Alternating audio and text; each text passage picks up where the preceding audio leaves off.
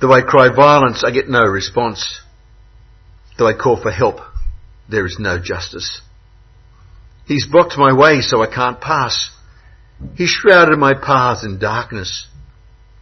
He has stripped me of my honour and removed the crown from my head. He tears me down on every side till I'm gone. He uproots my hope like a tree. His anger burns against me. He counts me amongst his enemies. His troops advance in force, and they build a siege ramp against me and encamp around my tent. He has alienated my family from me. My acquaintances are completely estranged from me. My relatives have gone away. My closest friends have forgotten me. My guests and my female servants count me as a foreigner. They look on me as on a stranger. I summon my servant, but he does not answer, though I beg him with my own mouth. My breath is offensive to my wife, and I'm loathsome to my own family. Even the little boys scorn me. When I appear, they ridicule me. All my intimate friends detest me, and those I love have turned against me. I'm nothing but skin and bones. I have escaped only by the skin of my teeth. Have pity on me, my friends. Have pity, for the hand of God has struck me. Why do you pursue me as God does? Will you never get enough of my flesh? Oh, that my words were recorded, that they were written on a scroll, that they were inscribed with an iron tool on lead, or engraved in rock forever. I know that my Redeemer lives, that in the end he will stand on the earth. And after my skin has been destroyed, yet in my flesh I will see God. I myself will see him with my own eyes. I, and not another. Oh, how my heart yearns within me. Thanks, Roger. We come to the last in our series, at least in the preaching series on prayer today, looking at lament. And there is another one in the Growth Group Bible Study notes on cursing, which we won't be touching on here at church, but for those who are in growth groups, I pray that that is a fruitful study for you. And as I mentioned, today we wrap up looking at what the Bible tells us about prayer and particularly about lament. And so I'm going to pray now that God would help us as we dive into that passage, but also a number of other passages in the Bible. Gracious Father, please be with us now as we reflect on lamenting to you and grieving to you in prayer. Pray that you would grant us insight and encourage us and grow us in our faith. And we pray this in Jesus' name. Amen. Harder, better, faster, stronger. It's not just the chorus of Daft Punk's excellent song of the same name. It's actually the rallying cry of our modern world. Such that anything good is measured on things being, better, faster and stronger. Progress, freedom, tolerance. Much of which our society would claim has been gained in spite of Christianity. As the journalist and LGBTQIA plus advocate Dan Savage said to the Christian journalist Peter Hitchens at a Q&A show held in the Opera House to a packed crowd, he said, "People are freer now, happier now. It's a less intolerant world than it used to be because people like me now have been empowered to look at people like you and say you are full of..." Yeah. To which he got a standing ovation. And yet, there is an annual increase in Australia of 7% of people going on antidepressants. A general rise of drug-induced death in the last 15 years. Domestic violence is rampant, with 1 in 6 women experiencing it and 1 in 20 men every year. The politically left is getting more militant. the right, more fear-mongering. It seems people are less free, less happier, and less tolerant than they used to be. For all the promise of progress, there seems to be as much, if not more, suffering and division and distress and worry in the world. And not just out there, but in here too, I suspect, and in here. For instance, how do you feel? Do you feel like your spiritual life has gone from leaps to bounds over the last couple of years? And that your friendship with God and believers here at church, that those have blossomed?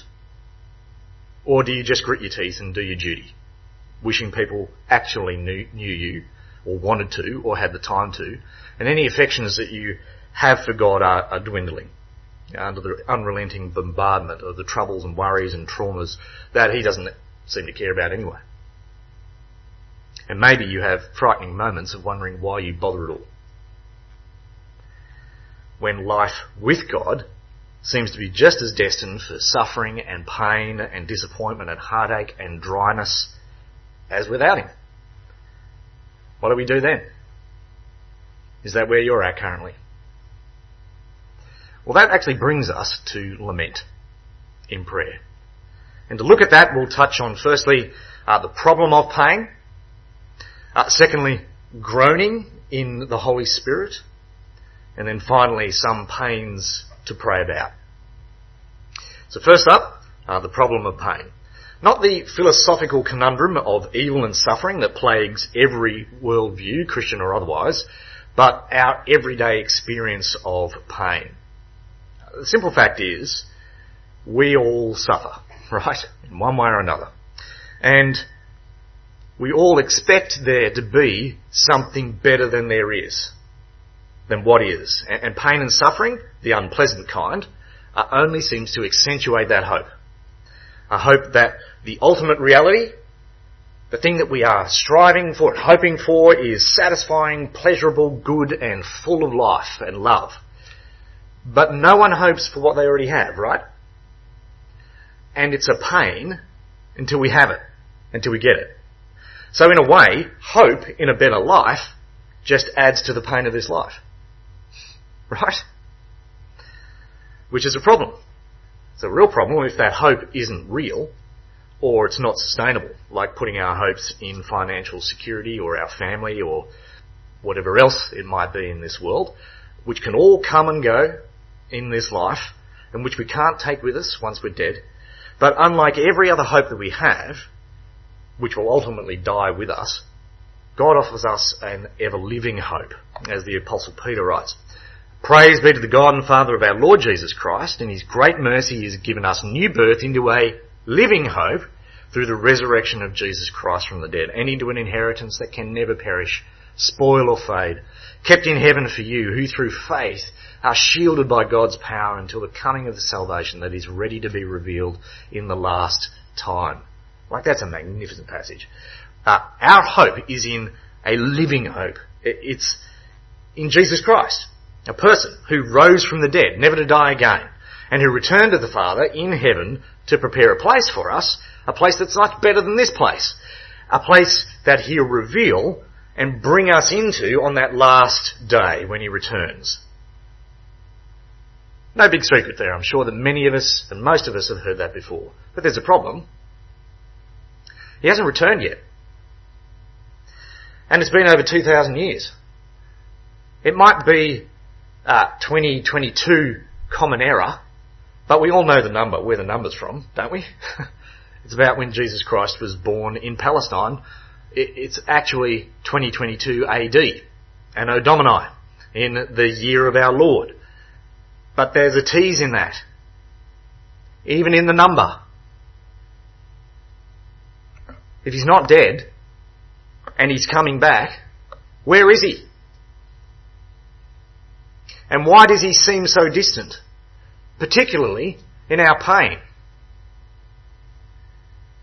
In some ways, the hope of that final redemption, it only accentuates the pain and the suffering of here and now. Because as those who believe in the God of Jesus and cry out to him in pain, and that pain remains, what do we have to conclude? God wants us to suffer. Or at the very least, he's allowing it. Job, in the Bible, he knew this. He suffered terribly. He lost everything and everyone. And so he lays it all at God's feet. We read it earlier. Though I cry to God, violence, I get no response. Though I call for help, there is no justice. He's blocked my way, so I cannot pass. He's shrouded my paths in darkness. He's stripped me of my honour. He's removed a crown from my head. He tears me down on every side till I'm gone. He uproots my hope like a tree.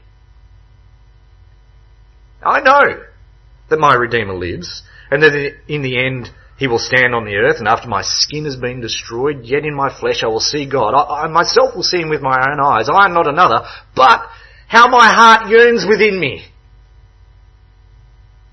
Job's suffering is all the worse for his faith in God, because he knows the God he believes in. He knows he's the judge of all the earth. He knows his dominion, it's over all, that he gives and that he takes away, and so he can only conclude that God's not listening to him, that he's against him, and as such his hope, it's uprooted like a tree. But, hoping against hope, he hopes in the end, where God will finally redeem him and vindicate him. That's what he yearns for, but that's not how it is now. And so he groans to God, and about what he's doing to him now. And his complaints, they are recorded here in Job, not as a sign of him losing his religion, but of him desperately pushing that much harder in the hope that he has in God. And I reckon this is something we can learn from and do ourselves. Perhaps even more so, because we not only have a living hope in Jesus, who's promised to return, but we have the Holy Spirit living in us now. Right now, as the Apostle Paul says. We know that the whole of creation has been groaning, as in the pains of childbirth, right up unto the present time. Not only so, but we ourselves, who have the first fruits of the Spirit, groan inwardly as we wait eagerly for our adoption to sonship, the redemption of our bodies. For in this hope we were saved. But hope that is seen is no hope at all. Who hopes for what they already have? But if we hope for what we do not yet have, we wait for it patiently. Those who believe in Jesus believe he not only died in their place to save them for eternal life, but that he rose from the dead, went back to the Father in heaven, from where he pours out the Holy Spirit on those who believe in him. Those who believe in Jesus have the first fruits of the Holy Spirit. That is, they have a taste of eternal life, of God being with God forever, in pain-free, perfect and redeemed bodies. And Paul says those with that hope groan. They groan because they haven't got what God's promised yet. They live in hope. And this hope is suffering. Which might sound a little bit odd, right? Like hope and suffering shouldn't go together. I can understand why the slogan of our friends at Erin EV Church is solid hope and not solid suffering. I can't imagine solid suffering will get many people into the door. But this is the promise of life here and now in the Spirit. It's a life patiently waiting for something better. It's a life suffering, not the best, and often the worst. And this is not in spite of God intervening, it's because of him. And of course Jesus knew this. He knew this the most, as he was pinned like an insect on that cross to die, and laid in a tomb to decompose. This was God's plan.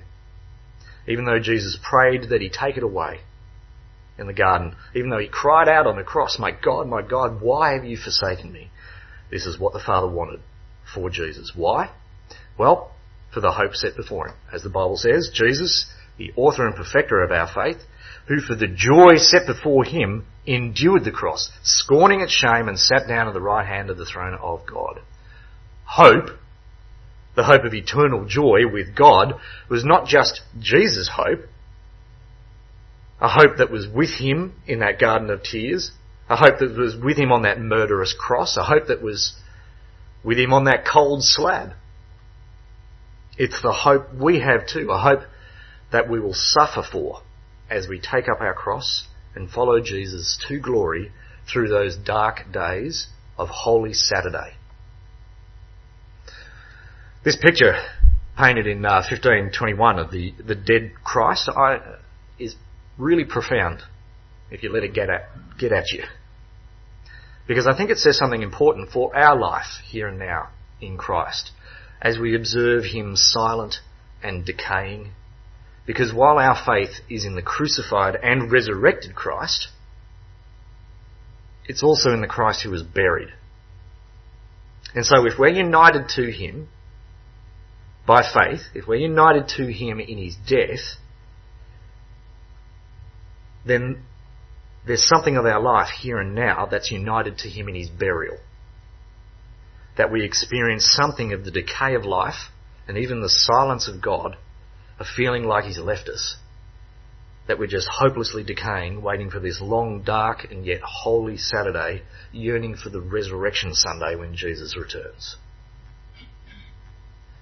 But we're not there yet. And it's precisely because the Holy Spirit is with us and in us that we groan while we wait. And so we should groan and grieve in our prayers. Which brings us to our second point, groaning in the Holy Spirit. While we might groan all the more at this life with the Holy Spirit, it's precisely in our weakness that he helps us. As Paul goes on to say, the Spirit helps us in our weakness. We don't know what we ought to pray for, but the Spirit himself intercedes for us with wordless groans. The weakness that Paul's talking about here seems to be linked to not knowing what we ought to pray for. Now, when do we feel like that? When do we feel like we just don't know what to pray for? Isn't it when we're at our wits' end? Grief-stricken and heartbroken, when we've got no idea why something has happened or keeps happening, or why God lets it happen or doesn't take it away, and we don't know what to say? There's a reason why I think Edvard Munch's painting, famous painting, The Scream, is so powerful. It's because it's silent. Isn't that often the response? The only response to something horrible and tragic and painful? A silent scream? Surely that's at least something of the weakness that Paul's talking about here. The weakness of having no words, of having nothing to say in our own suffering or at the horrors of the world. A weakness that we're told the Spirit helps us in. How? Well, by interceding for us with wordless groans, which seems to be the Spirit's own language of prayer, something he does in us that we're not even aware of when we don't know what to pray. What a wonderful thought, right? That the Holy Spirit groans along with us in our pain and our suffering when we don't know what to pray. But that doesn't mean he doesn't want to strengthen us in our weakness, so that we might eventually find the words to pray. After all, Paul tells us elsewhere, all Scripture is God-breathed and is useful for teaching, rebuking, correcting and training in righteousness, so that the servant of God might be thoroughly equipped for every good work. God-breathed means from the Holy Spirit. The Holy Spirit is the breath of God, so to speak. And so all Scripture, the whole Bible, is from the Holy Spirit. If people wrote it, he carried them along. That means those sections of the Bible that are full of grief and lament to God, they're from the Holy Spirit too. They're to teach us and to train us so that we might be thoroughly equipped to pray in our weakness and our grief and our pain. And in this way, the Spirit, I think, wonderfully helps us. It's no accident that at the point of Jesus' greatest suffering, as he hangs on that cross in agony, as he takes on the sins of the whole world, abandoned by his friends and by his heavenly Father, that he's able to give voice to his anguish, my God, why have you forsaken me?" using Psalm 22, inspired by the Spirit. And we feel that, right? And the feeling is right. Not just because his cry is authentic, but because it's sanctified, because they're holy words of anguish, inspired by the Holy Spirit, as are all the anguished prayers that the Holy Spirit has inspired in Scripture. Prayers that we can use to grieve to God in our dark times. Over 100 years ago, Helen Keller was an American author, disability rights advocate, political activist and lecturer. When she was 19 months old, she lost her sight and her hearing due to illness, and as a result, she turned into an untamed and isolated creature. When she was about 7, though, she got a teacher, Anne Sullivan. Anne was partially blind herself. And Anne taught Helen the manual alphabet, spelling the words on her hand, letter by letter. After 10 weeks of doing this, there was a breakthrough as Anne spelt the word water on one of Helen's hands while pouring water on the other. And Helen recalls in her autobiography, years later, what that was like. She wrote, "Water! The word startled my soul, and it awoke full of the spirit of the morning until that day my mind had been like a darkened chamber, waiting for words to enter and light the lamp, which is thought. I learned a great many words that day." Helen's discovery of words where words were absent before, and then being able to share her deepest pain and feelings, were a massive part of her overcoming the trauma of her life and her struggles. And I reckon the Holy Spirit in Scripture is like Anne Sullivan, who gives us the words to express our deepest hurts and pain and suffering to God. Indeed, the Apostle Paul says elsewhere, "Take the sword of the Spirit, which is the Word of God, and pray in the Spirit on all occasions with all kinds of prayers and requests." To pray in the Spirit, then, is to use the Word of God. And so, as we feel down and in pain and in darkness, like God's abandoned us and isn't even listening to us and doesn't really care, we're to let the Spirit help us in those weakness, in our weakness, and to grieve and lament to God in the words that the Spirit provides in His Scriptures. Which brings us to our final point, some pains to pray about.